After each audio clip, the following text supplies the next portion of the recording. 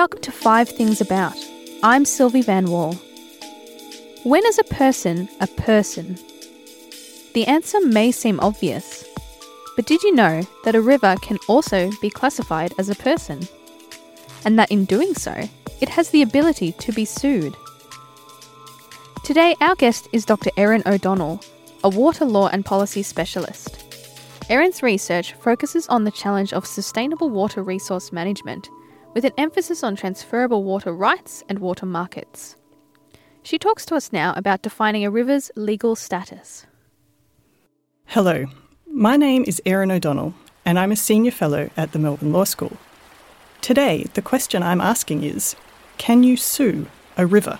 Firstly, why would you even want to sue a river? Well, in Australia, floods are the most expensive type of natural disaster, and they cost us, on average, $377 million every year. In 2010-11, the widespread flooding in southeast Queensland caused over $2.5 billion in property damages, and 35 people lost their lives. So wouldn't it be handy if we could sue the rivers for the damage they do to us? But how could this even be possible?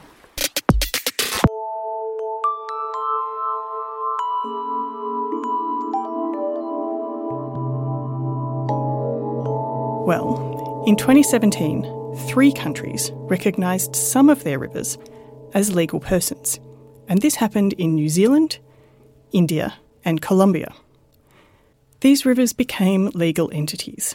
Now, that's a tricky concept, but it's a bit similar to being a corporation. And what it means is that the rivers can enter and enforce contracts, they can hold property, and they can sue and be sued in a court of law. This is a fundamental transformation of rivers in the law, and it completely reshapes our relationship to these rivers.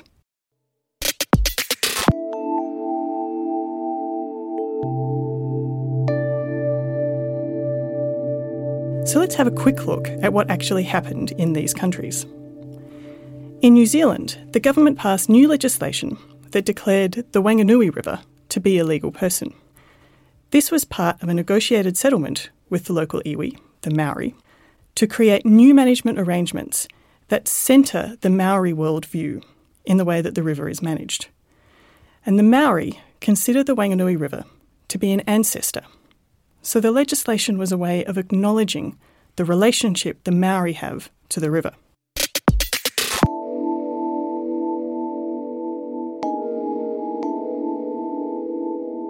In Colombia, this relationship was also really important.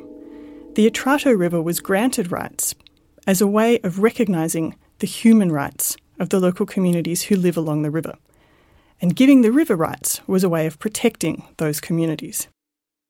In India, which is the most controversial of the examples, a state high court ruled that the Ganges and Yamuna rivers are living legal persons because they thought that the rivers needed this personhood to protect them against environmental degradation.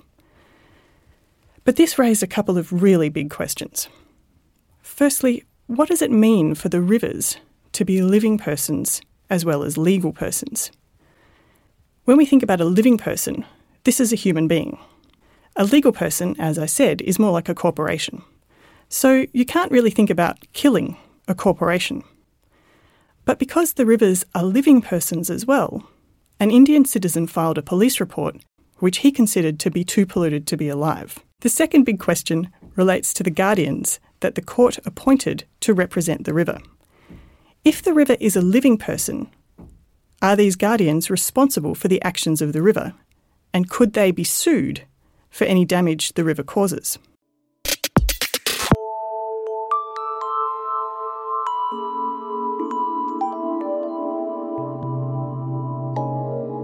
This situation was so uncertain that the state government appealed the decision to the Supreme Court of India.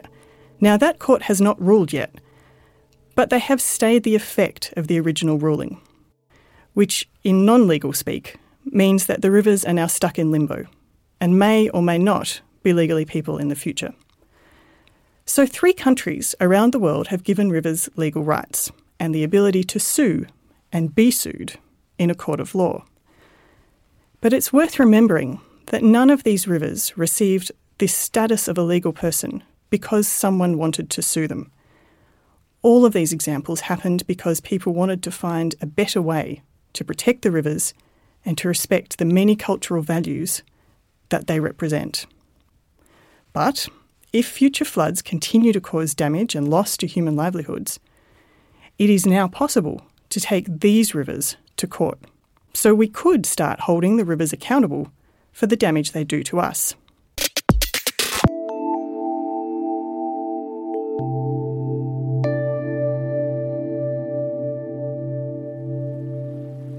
However, it is equally possible for the rivers to sue us if our actions damage them. And all of these rivers are already heavily impacted by human activities, like diverting water for hydropower and pollution from towns and mining. So I think the moral of this story is to be careful about what you wish for. If you sue a river, it may well countersue, and the damages could be immense. Thanks to Dr Erin O'Donnell. This podcast was produced by Buffy Gorrilla and Dr Andi Horvath, with editing by Buffy Gorrilla and Silvi Vann-Wall. It was recorded in the Hallwood studio by Gavin Nebauer. 5 Things About is created by Dr Andi Horvath and is a production of the University of Melbourne, Australia. This episode was recorded on the 17th of December 2017. I'm Silvi Vann-Wall. Thanks for listening.